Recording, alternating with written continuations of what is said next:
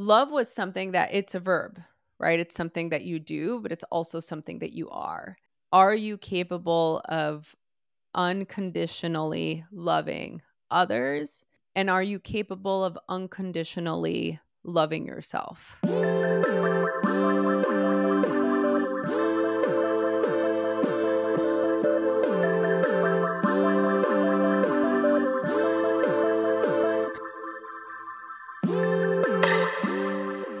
What is going on? Emily Abadi here. You are listening to episode 224 of Hurdle, a wellness-focused podcast where I connect with everyone from your favorite athletes to top experts and industry CEOs about their highest highs, toughest moments, and everything in between. We all go through hurdles in life, and my goal through these discussions is to empower you to better navigate yours and move with intention so that you can stride toward your own big potential. And of course, have some fun along the way. For episode 224, I am chatting with Rosie Acosta. She is an international speaker, a yoga and meditation teacher, and also host of the Radically Loved podcast. In today's episode, Rosie opens up about growing up in a tough neighborhood in Los Angeles, getting in trouble with the law, navigating the repercussions of that, which eventually led her to embracing a mindfulness practice. Rosie opens up about how she was able to stick with meditation, getting past the hurdles that many of us face with a brand new practice to make it really work for her. With patience, she says that the practice eventually helped her find a greater sense of self and happiness, plus a new career path. She also chats with me about her new chapter creating content for Headspace in honor of Hispanic Heritage Month, and offers up some helpful tips for anyone else who feels like they struggle with sticking with mindfulness. Rosie's energy is electric. I know that you are going to love her story, and I'm grateful that we were able to make this happen, especially as I noted during Hispanic Heritage Month. A huge shout out to the hurdlers that I met over the weekend in Chicago, plus the good people at Tracksmith for having me at their Chicago Marathon pop-up. I had a blast with all of you. A lot of questions coming into my DMs about what I may be doing surrounding New York Marathon. Trust me, I've got information coming for you soon, so stay tuned. Make sure you're following along with Hurdle over on social. It's at Hurdle Podcast. I myself am over at Emily Abadi. And speaking of DMs, I get a lot of DMs that ask questions that I answer regularly in the weekly Hurdle newsletter. If you don't subscribe yet, I highly encourage you to do so. This way, you'll get a lot of the same motivation, inspiration, stuff that you love from the show, plus gear picks, other highlights, things that I'm reading and listening to directly in your inbox every single Friday. The link to subscribe is in the show notes. Last little bit of housekeeping here. If you haven't taken the time just yet to rate and review the show and you consider yourself a hurdler, I need you to do me this solid. Head on in to Apple Podcasts or wherever else you may be listening to this and give the show 5 stars, rate and review it. It means a lot to me and it helps other people find this goodness. I think that is it for now. With that, let's get to hurdling.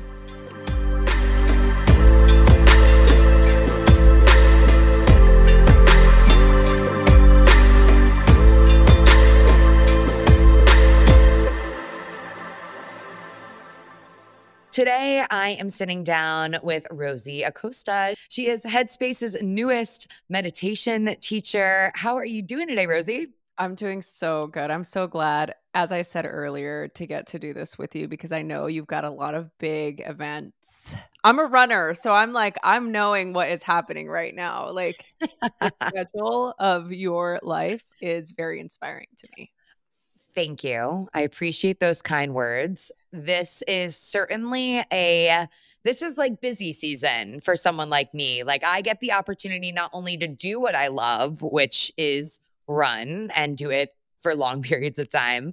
But then I also get to talk to other people about doing this thing that I love and that they love. And then I get to travel around and see lots of people do the thing. So I feel very fortunate. But this is not about me. This is I'm gonna about try. I'm gonna you. keep trying. I'm gonna keep trying to like. You are. This is what I get chatting with a fellow podcast host. Do you want to tell the hurdlers a little bit about your show? Sure. Yes. I have a podcast that I've been doing since 2016. It's called and I did take breaks in between, by the way, not consistently since 2016, but that's how long I've been, I don't know, like doing the show, I guess. It's called the Radically Loved Podcast. And we talk about all types of different things. Initially, it started as a just like an author based interview show. And then it just sort of turned into this, like wellness show. And I just use it as an excuse to talk to awesome people like yourself. Figuring out a way to talk to people and learn from people and create a career out of it. It's truly one of the most beautiful opportunities within my being. So I relate. I really relate. Yeah, I'm into it. And it's been, a really interesting learning process just with regard to,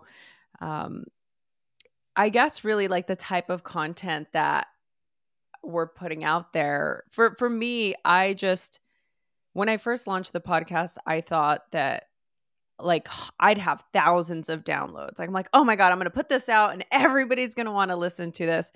And literally, it was two people. It was me and my boyfriend, Tori, at the time, who was producing the episodes. And I was just like, oh, like this is it. In a way, it gave me the safety cushion that I needed to really relax and let myself just be who I was without being worried. In fact, some of the first episodes you hear me say like nobody's listening to this, so it's fine, and we would just have these really honest and vulnerable conversations, and it really helped, I think, shape the show because after a while obviously more people started listening to it and it started to gain a little bit of traction. And so but I love that my initial introduction was kind of like a fall flat on my face experience, Yeah. Yeah. And your note about it feeling super intimate, that is without a doubt my favorite part of podcasting. I had Rad Lopez from Peloton in the studio yesterday, and we really got into it. Not to throw him under the bus or anything, but he cried with me. We were really digging in. Mm. And at the end, when the mic turned off, I looked at him and I said, "How does all of that make you feel?"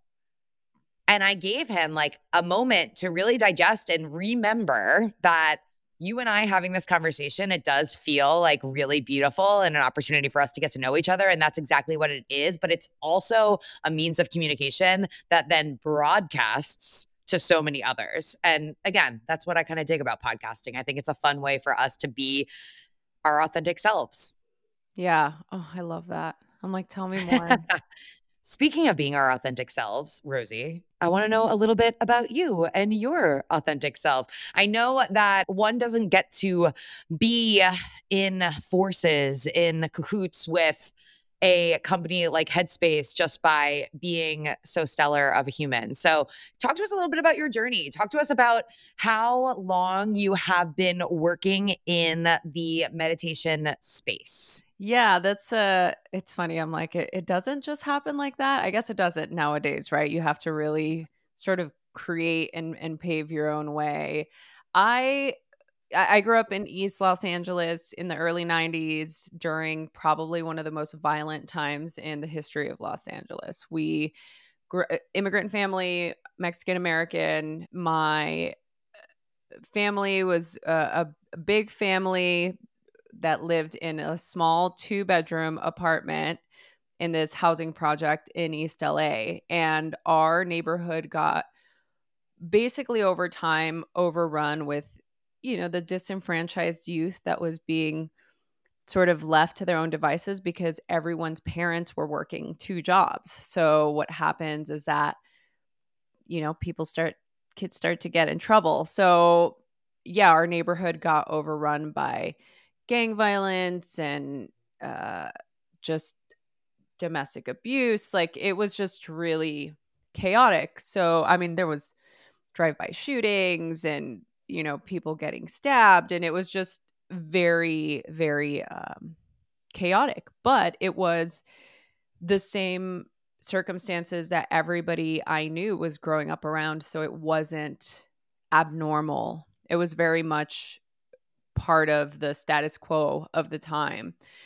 And so by the time I was a teenager, I was, you know, getting in trouble with the law. I was experimenting with drugs. I was drinking and just hanging out with the wrong crowd, which some were my relatives, right? I mean, it's such a strongly linked tribe, this sort of pack mentality when you're in situations like that, because that's really all the support that you have.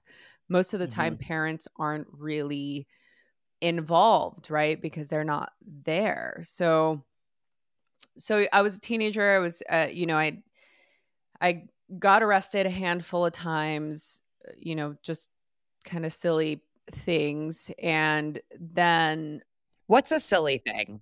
well, one was I was tagging. It's my way of doing art.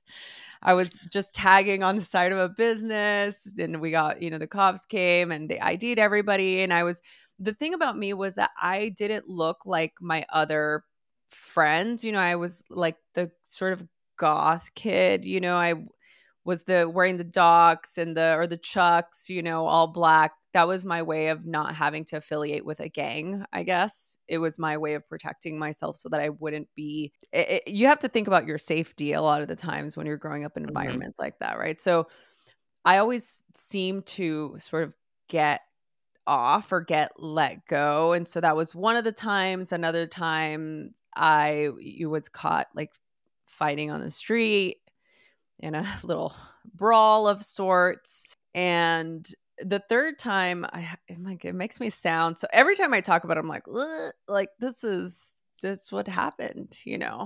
I talk about it on my book. And it's so funny. Every time I talk about it in public, it always gives me pause. Yeah.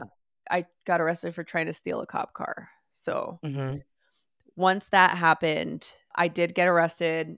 I did get booked, and I think that was the moment where I realized the booking officer, I'll never forget this, that was booking me basically looked at me and was very sort of, I don't know, just mocking in a way and sort of being pompous, and basically said to me, "Welcome to life in the system."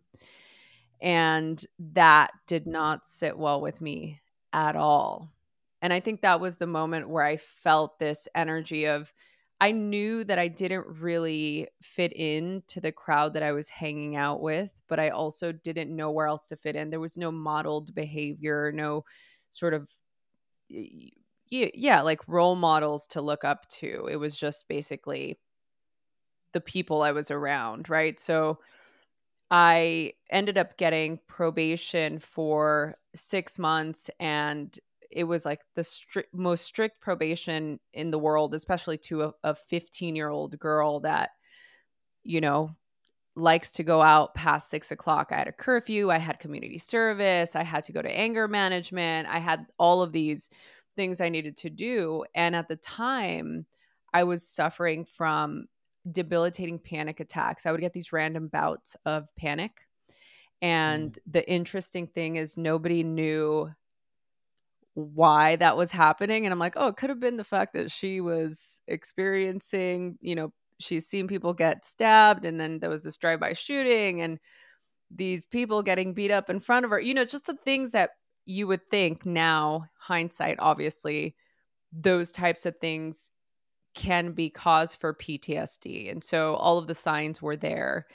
And I was really having a hard time and trying to really figure out what I wanted to do. I really felt like I was at a crossroads at that time. I was either going to conform to what society expected of me and become just another statistic, or I would go against the grain and do something else.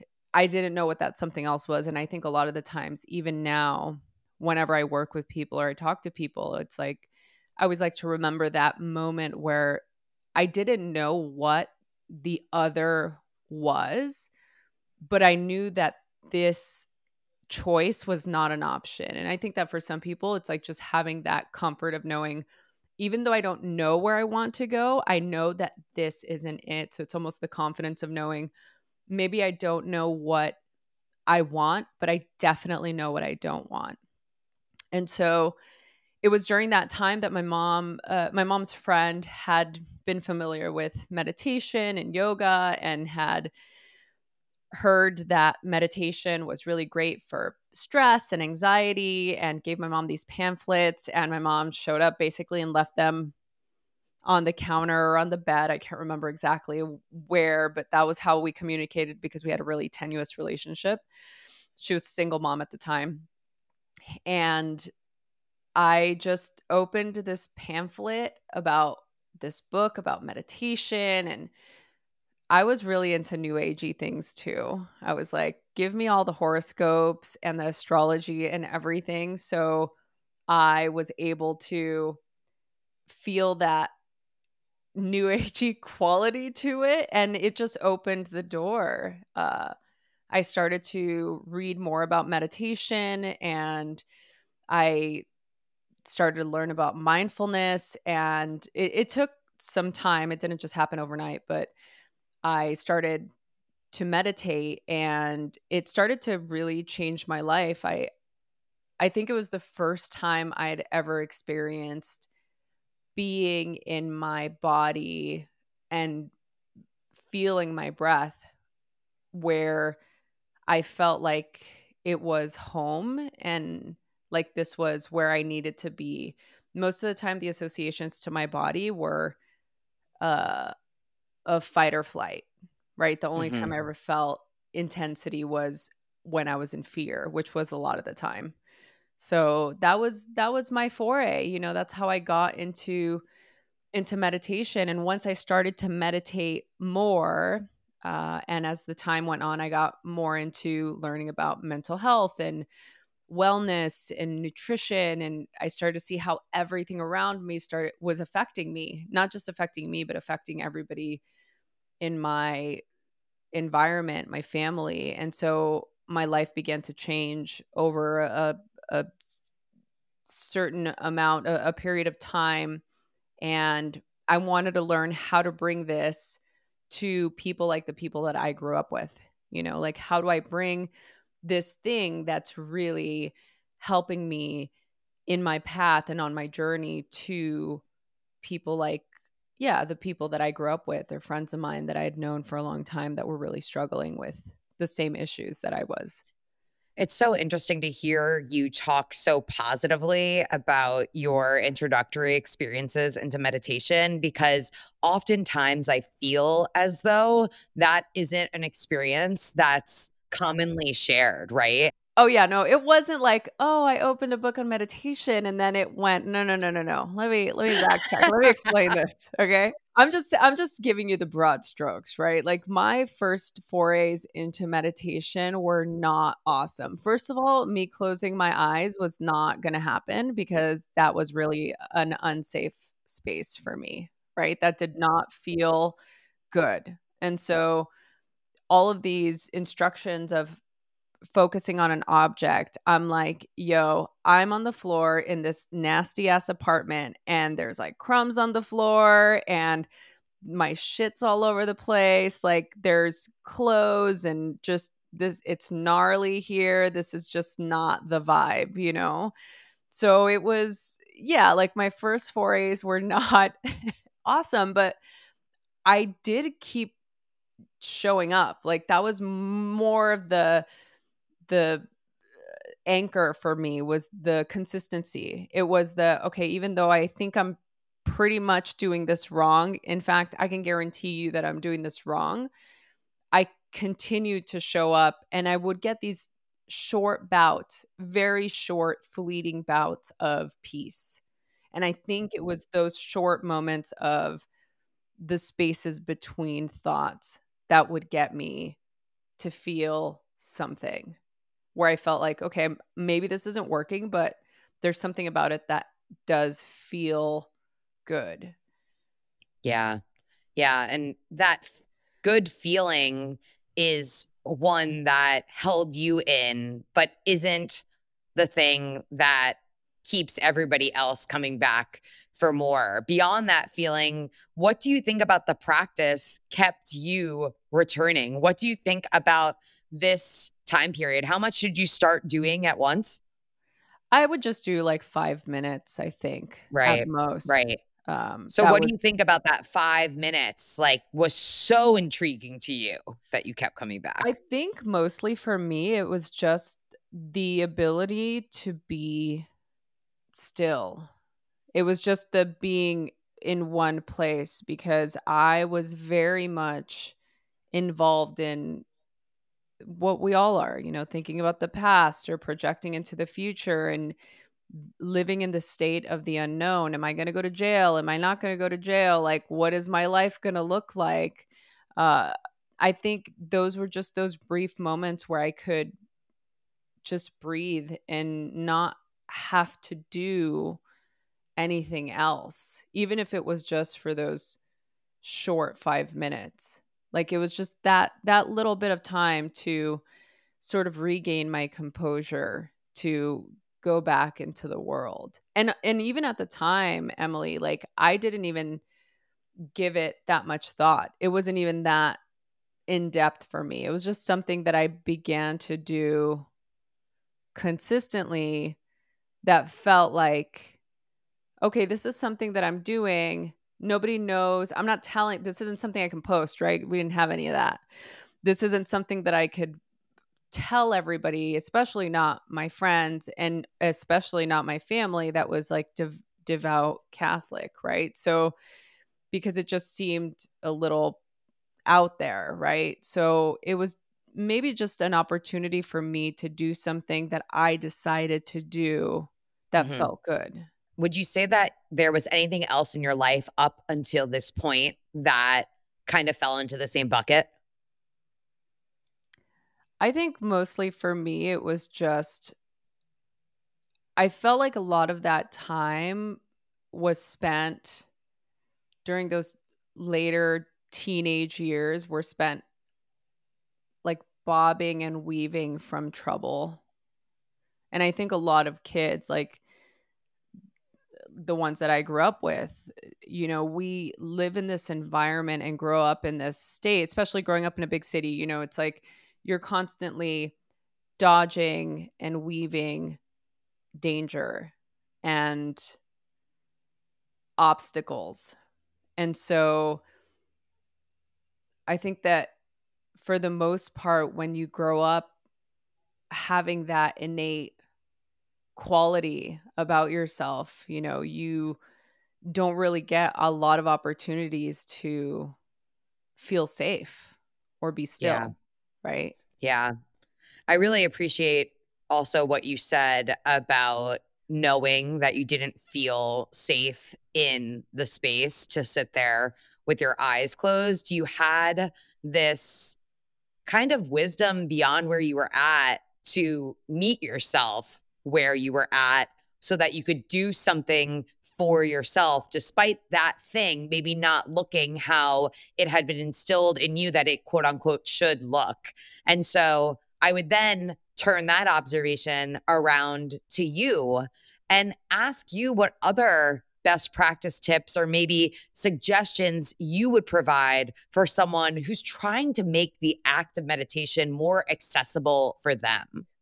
Yeah, I mean, God, I am such a big fan of just telling people to meet themselves where they are. Like, so many people try to do meditation, I'm doing air quotes, right. And that I think is the part that it drives me a little mad, right? So because I feel that most people, if we give ourselves the permission to really land where we are, it then creates the space that we need for our happiness and our wellness, right? It gives ourselves the opportunity to say, okay, like, here I am. I'm going to make this time to meditate or to start this practice that I've not really done. I'm not good at, and I'm going to just do what I can. Right. I think that that takes the pressure off of people because meditation can sometimes be intimidating. And the other thing is that I think we don't talk about how hard it is to sit still, you know, for a lot of people. And I think that that's one of the biggest, uh, you know, eh, obstacles that we have to move through just as people in the modern day, living in the year 2022. You know, we're not monks living at the monastery where we could just go and be safe and be fed and, you know, kind of live this life. You know, we live in a world that has really intense things happening all around us. We have relationships, we have careers, we have goals, we have dreams, we have failures. Like, we have all of these things that we grapple with just as being human. And so when you think about your life as a whole, and then you're being instructed, oh, now go sit with all that. Like, go have a seat and be still. For some people, maybe that's their place where they can get that solace experience. For me, even now, 20 plus years later, it is, I still need to move. Like, a lot of my meditation and mindfulness practice is running, it's moving, it's going for a walk and then sitting. Then I can sit still, you know, because it's like my body needs to have the expression of all of the busyness that's happening in my mind, right? Or else I can't be still. So I think people need to know that it is a lot to ask of you to sit and be still. And it's okay Yeah. that it is a lot. And you shouldn't feel bad for feeling like, man, you're asking me to do a lot. Because I've heard teachers say, it's like, just sit. I mean, I've said it before. Okay. So I'm guilty of it. I will call myself out. I will be the person that's like, you have 1,440 minutes in a day. You can take 5 minutes to sit and be still. It's like, okay, yeah, that's great. I can, but it's going to be really stressful for me, right? So it's like, okay, take 5 minutes. What does your mindfulness practice look like? Maybe it is connecting with a loved one, connecting with yourself. Maybe it is going for a run. Maybe it is, you know, painting or journaling or just sitting outside for 5 minutes, you know, whatever it may be. Like, create this practice where you can be fully present and fully engaged with the part of yourself that is needing to be acknowledged. Yeah. Yeah. Now, what I hear you saying, or at least alluding to also, is that getting involved in meditation, developing a regular meditation practice empowered you to perhaps identify some of the things in your life at the time that didn't really feel so good. So, what happens after you pick up your regular meditation practice and get a little bit more comfortable with it? Yeah, that it took, wow. I would say it took a good 4 to 5 years for it to really start to take root into my life, that I started to see the actual changes. You know, so I started meditating when I was about 15, 16, on and off throughout until I graduated high school. And it was then I was on a medication for anxiety at that time. And so that's earlier I'd mentioned that I was really overweight for my frame. And I also was on the McDonald's diet. So that was not helpful, right? So, and when you're a teenager, right, you eat how you eat. And so for us, that's what we did. So I was really going through this sort of shift in my, yeah, personal space. Like, there was just some shift that happened when I just didn't feel good in my body, you know, and because I was having that time to be still with myself, I was finding that there was negative person living in my brain that just was kind of a Debbie Downer all the time. And she was just not interested in making me feel good. And I started to, yeah, like learn more about changing. I was always really like against any of the normal things that you do, all the dieting and the sort of forcing yourself, depriving yourself of doing things. Like I did it, but it always felt wrong. Like, did it feel good to me?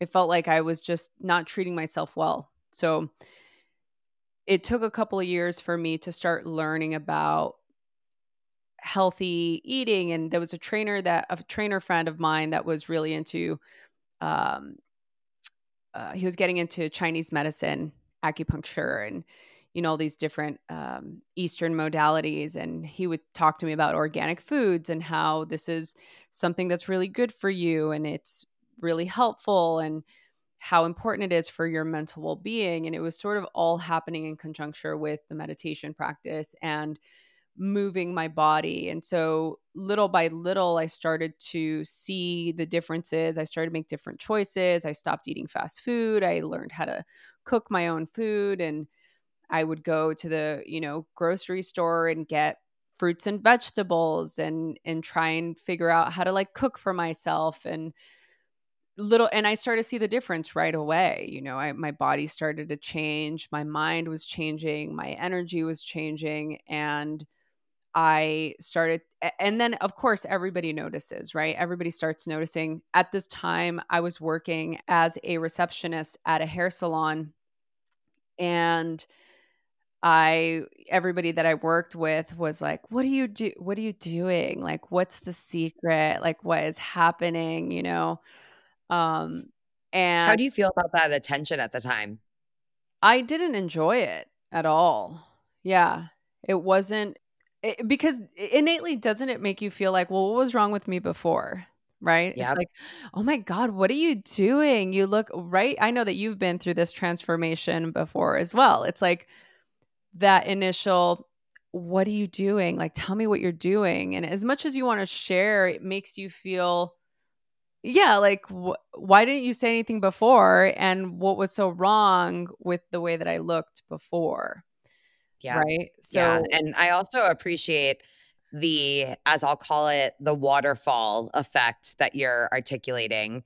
The concept that, okay, if I do this one thing that feels good for me and my body, and I know that's good for me, then we feel more excited about the opportunity to do other things that are really good for us. I do think that it takes a certain level of responsibility and awareness as well to not take that a little too far at times, right? But when it starts to cascade into a series of really beautiful and beneficial habits, it's a really beautiful thing. yeah, it really is. But I think that you said something so key too. It's like when we take it too far, because I definitely took it too far. I think that when you're in that experience and you're getting that positive like the positive feedback from people, Mhm. you can't help but get in your head about it. It's like, oh, how do I keep this then? It's like, I don't want the feedback from you, but then how do I keep getting it? Right. What did taking it too far look like for you? Oh, I started throwing up my food. I was, becoming bulimic. It was part of this. And at the time, as I got older, it became part of this culture of working in the beauty industry, right? Because you need to look a certain way and you need to be a certain way. And at the time for me, it again, I think that anytime we are doing something that's harming ourselves, there's like a higher vantage point that we can see what is happening. And oftentimes it's an observation and an awareness that we have, where we can really either make a different decision because we have the higher vantage point of seeing what's happening, or we're just observing this like self like destruction that is happening. Yeah, so that it was interesting as you're saying it as we're talking about the feedback, people would, ask me like, "Oh, what are you doing?" And I'm like, "Oh, I do yoga and I go throw up. Like that's my health plan. And I'm not trying to sound cavalier about having a eating disorder. I think it's a very serious issue, and I was fortunate at the time to have the right people in my circle, and I did go to therapy, and I did do a lot of work around it. And so the reason why I say it in the way that I do, because I knew what I was doing. And I think that for me, having my meditation practice as my anchor point where I could then reflect on what was happening, um, really helped keep my focus on that North Star. That for me was to just keep going. Like there was nowhere to go. It's like, I don't even know where I'm going, but I'm just going to keep going.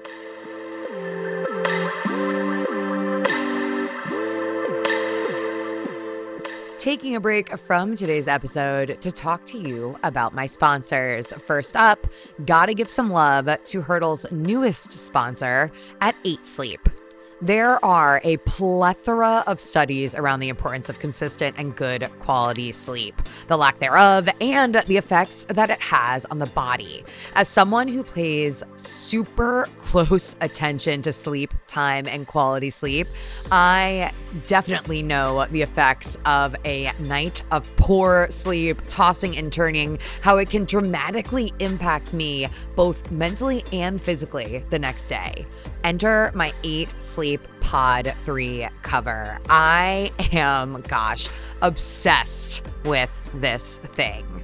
The pod has technology that dynamically cools and heats each side of the bed to maintain optimal sleeping temperature for your body. I can honestly say that since getting my pod cover, I've been having the most restful sleep of my life. Not only am I experiencing less disturbances in my sleep, but I've also seen improvements in my HRV, sleep duration, and overall sleep fitness benchmarks, all stuff that I totally geek out over.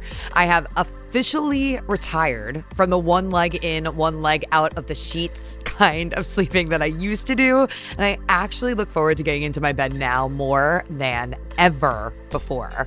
I want all the hurdlers to experience the kind of sleep I have experienced with 8 Sleep. So head on over to 8sleep.com/hurdle to save $150 on the pod at checkout. Again, that is EIGHTSLEEP.com/hurdle to get $150 off your 8 Sleep pod today.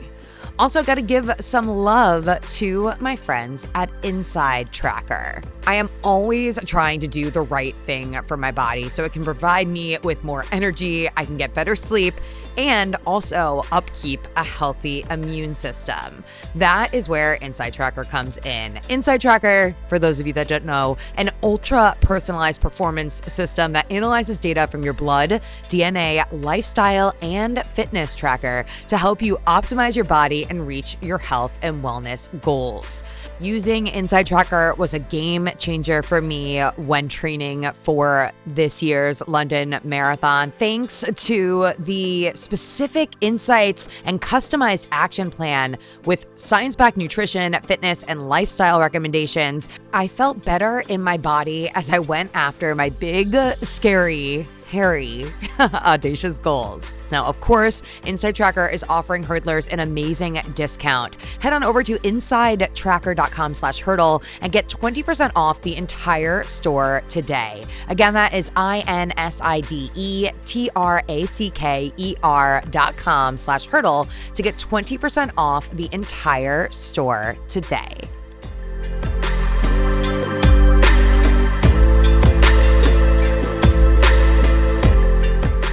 In this realization that the goal is to keep going, you want to keep moving forward, how do you break the not so good habit? How do you break away from your disordered eating behaviors? Well, at the time I was, as I said, working with a therapist, and to me it wasn't like, I know that there are different grades of severity for people, from my understanding and my knowledge. So I can only speak to my experience. It didn't actually take that long for me to unravel what was beneath the disordered eating.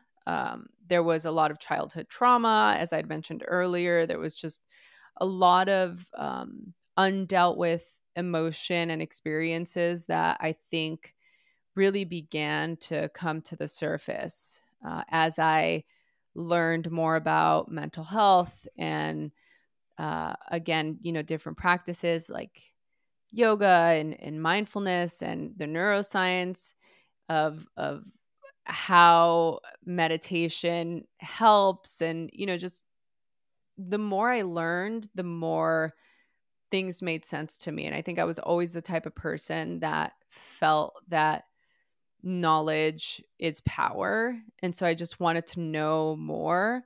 And I've always innately been such a curious person. Um, so for me, I think it didn't really take very long to be able to break out of it. I would say it took maybe about a year and a half to 2 years, maybe to really work through uh, what was happening. And the ability to be honest with myself and to be honest with the people around me too um, was a huge component in that recovery process for me, for sure. And that's really commendable and admirable to get to a place where you develop such a sense of understanding on the importance of doing that, right? On the importance of opening up to others and being honest with others so that you can move forward yourself. You said before that you knew that you wanted to keep going, but didn't know what you wanted to go toward. When do you figure out what's beyond working as a receptionist at the salon? Oh, yeah. No, this is the good stuff. Oh, I thought you were going to ask now, and I'm like, girl, I still don't know. Like, who are we kidding? Come on, let's be honest. Um, so after my stint at the salon, we actually, I was at this point managing a salon in West Hollywood and Beverly Hills. It was the basis of a reality TV show. So we had done that for a couple of years. That was interesting. After that came to a close, I just, I was really in, I'd run a couple of marathons at that point. I had already done one yoga teacher training. So I knew that wellness was where I wanted to go. I just didn't know how I was going to get there. And it sort of happened during the 2008 recession time. The salon ended up closing, and I was pretty much left with like no job. And I was like, oh, we're in a recession. This is the perfect time to go into business for myself. And I I kind of started, but not really.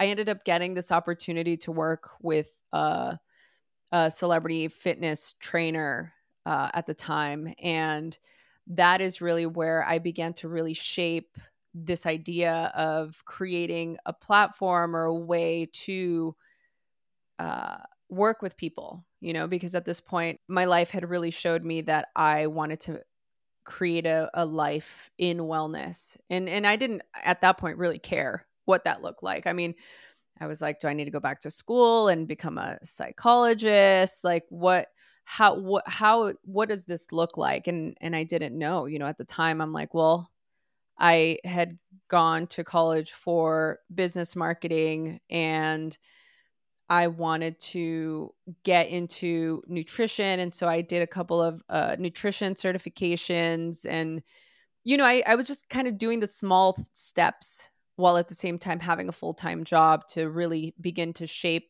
this new life. And working with my boss at the time uh, gave me really great experience with regard to sort of building a business. And so did working at the salon. And it just really showed me like what was possible, right? It showed me like, oh, this is, you just need commitment, an idea, and some good support. I mean, that's really all you need, Yeah. you know? Yeah, but I mean, you also need to figure out where the money's coming from, right? Right. So for you at the time, where was the money coming from as you started to build this business acumen? Well, so I was on fun employment for after I got let go from the salon. So that was, my sort of like income at the time, but then I started to do donation-based yoga classes at my house. So I'd literally have people in my kitchen. In our kitchen, and like in the little back area, and I would just invite people in our neighborhood, like, yoga, free yoga, donation based. So I would do that, and I'd acquired a couple of um private clients and stuff, and so I was doing that right before I started working for the trainer. When I was working for the trainer, I obviously had, at that point, was working full time, so I had, a pretty steady income at that point.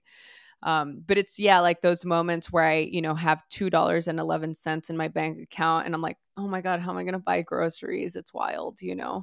Yeah, totally, totally. And so you work with the trainer, you gain a new sense of little bit of inspiration here, and you think to yourself, I'm gonna take over the world. Or Something like that. For me at the time, it was really my heart and focus has always been on, how do I bring this to my people? It's like, how do I Yep. bring this to, at the time I was working, so I could afford to do a yoga teacher training. I could afford to do certification courses because I was working, but actually one of the certifications that I did for yoga, like as I progressed in my training, because I'm like a 500-hour plus yoga teacher trainer, right? So I can train people to become teachers. So one of those certifications was done as a karma yogi. So I was working, like donating my time. I'd go work full time. After work, I'd go and I'd clean the studio and, do whatever else the studio needed at the time in order to do the training. Um, so, you got to hustle a little bit. There's that desire, right? To to really want something. Um, and I think that during that process of time, you really start to, I don't know, like shape what it is that you're wanting and why you're doing what you're doing.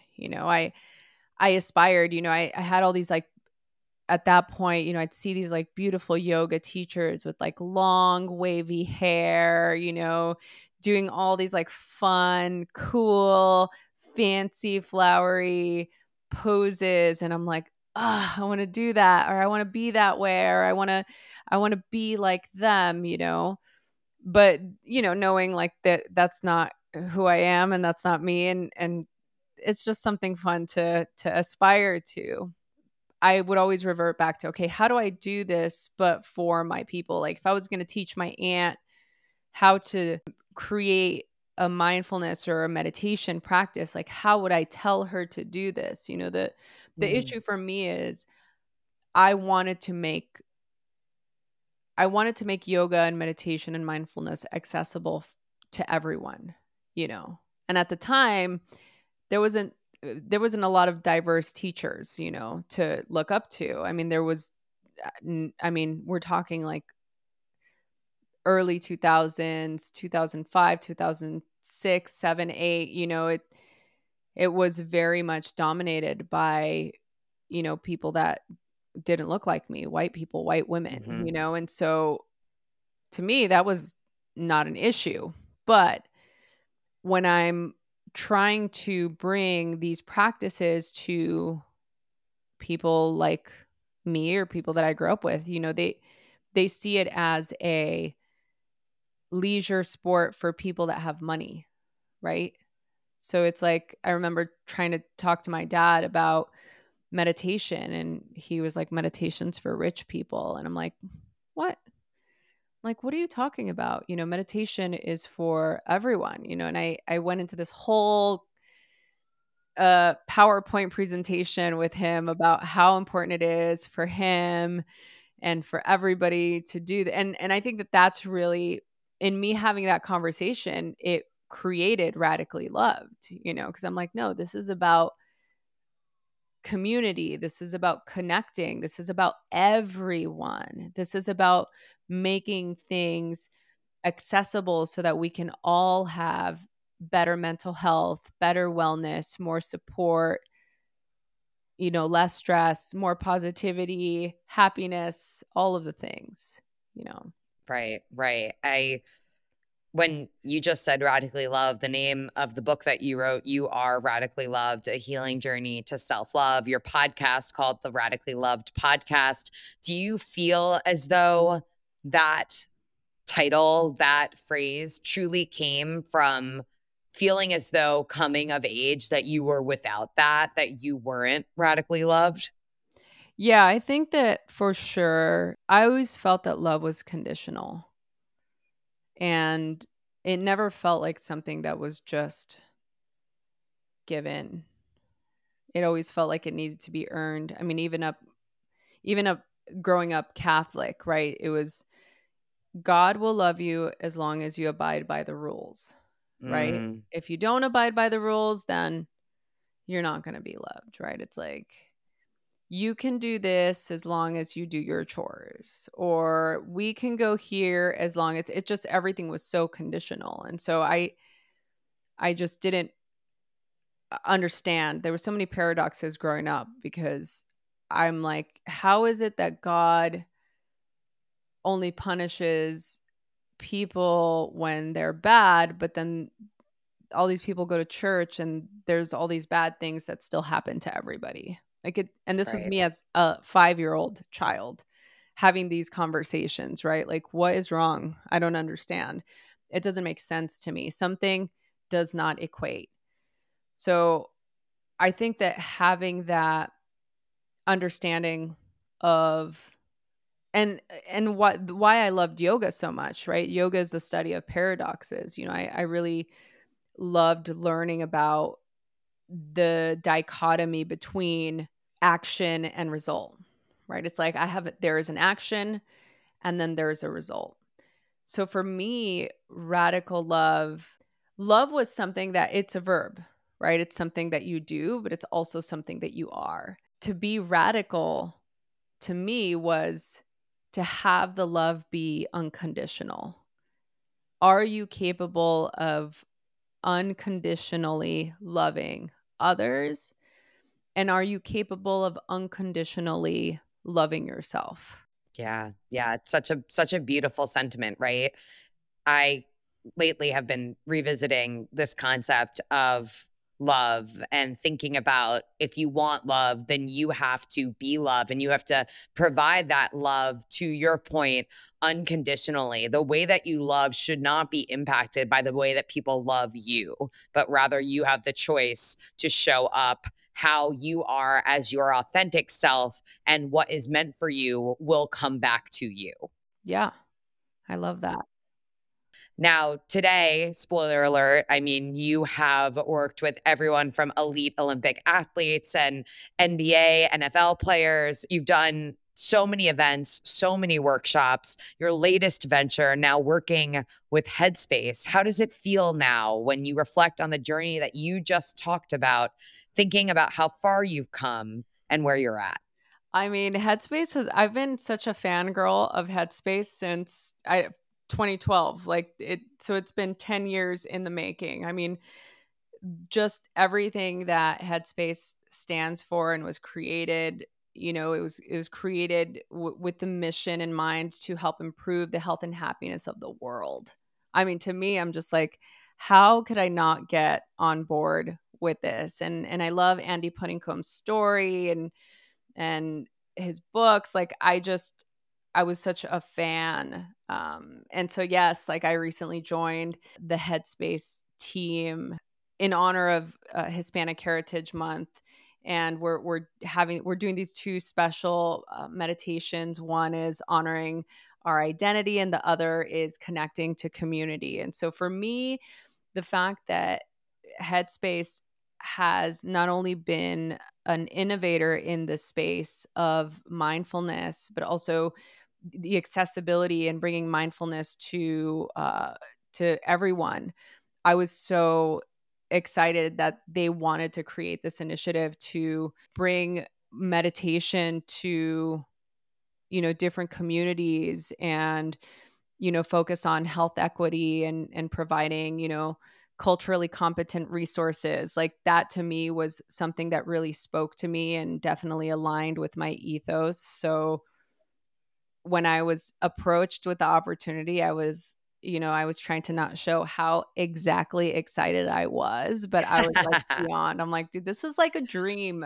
I just duded you, by the way. I'm like, dude. I know, I get it, and, like, I totally hear you, like, you're excited, but you don't wanna let on that you're literally over the moon. Yeah. I've 100% been there. This also, you're talking about how great it feels to be able to give back to your community. I know a few times in our conversation, you said the term "my people." Who is your person? Oh, everyone's my people. All you people listening to this, you're my people. That's what I'm saying. It's like my people. I mean, obviously I'm Hispanic, the Latinx, Latin, all of my Spanish speaking, non-Spanish speaking people. Like, I'm talking culturally, but to me, when I say my people, just the same as when I talk on my podcast, like, my people is you, everyone, my people. Like, it's for everyone. Even the meditations I created for Headspace, like,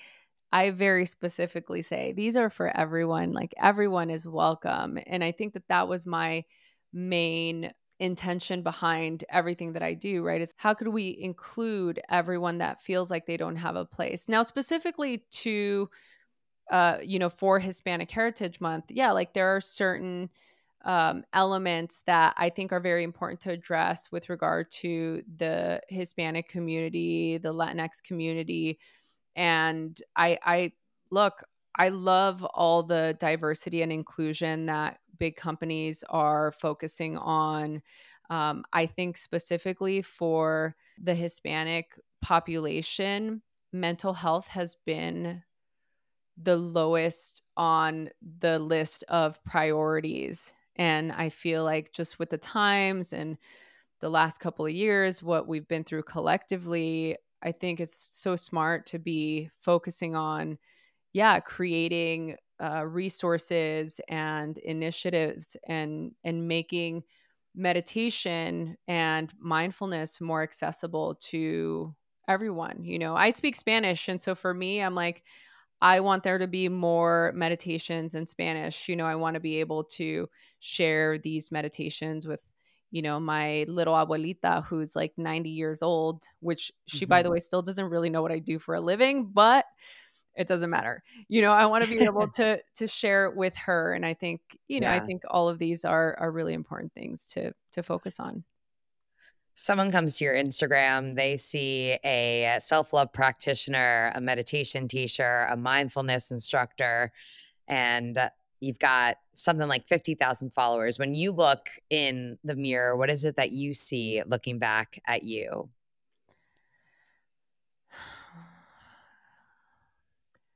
I really just see a person like all those other followers on there. I mean, I think, to me, the platforms like social media are so fascinating. I'm a people to people person, so social media is really difficult for me because I love to be Mhm. in a space. I mean, you were just at Bold, right? Like, I've spoken at that Yeah. conference a couple of times, and it's like, being around humans to me is king. Yeah. That is the, or queen, should I say? Queen is queen.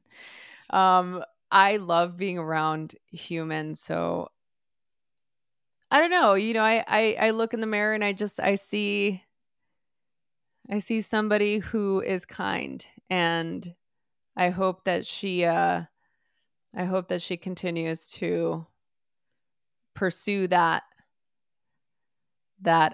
compass. Do I know where I'm Yeah. going? No, I don't. So what you were saying earlier, where I'm like, are you asking now or before? Because I still am trying to figure it out. Yeah, I hear that. All right, winding down here, Rosie. Right now, you have an opportunity to offer yourself a piece of advice. Looking back on the dark time in your life, bobbing and weaving, you're all over the place. Knowing what you know now, what do you tell yourself in that hurdle moment? Oh, I would just say, don't get discouraged and just keep going. Keep going. Keep Keep going, going. Rosie. I'm so glad that we were able to connect for this chat, and I'm happy that we got to have you on the show. How do the hurdlers follow along with you? How do they keep up with you? Give me all of your details. Yes. Well, you can follow me anywhere and everywhere. It's Rosie Acosta on Instagram, or you can just go to radicallylove.com. If you haven't downloaded the Headspace app, definitely download it and check it out. There's so many practices on there, from managing stress to improving sleep, increasing positivity, helping with focus. I mean, there's so many tools there. And you can also search for my name in the search box and do my meditations on the Headspace app. Love it. I'm over at Emily Abadi and at Hurdle Podcast. Another hurdle conquered. Catch you guys next time.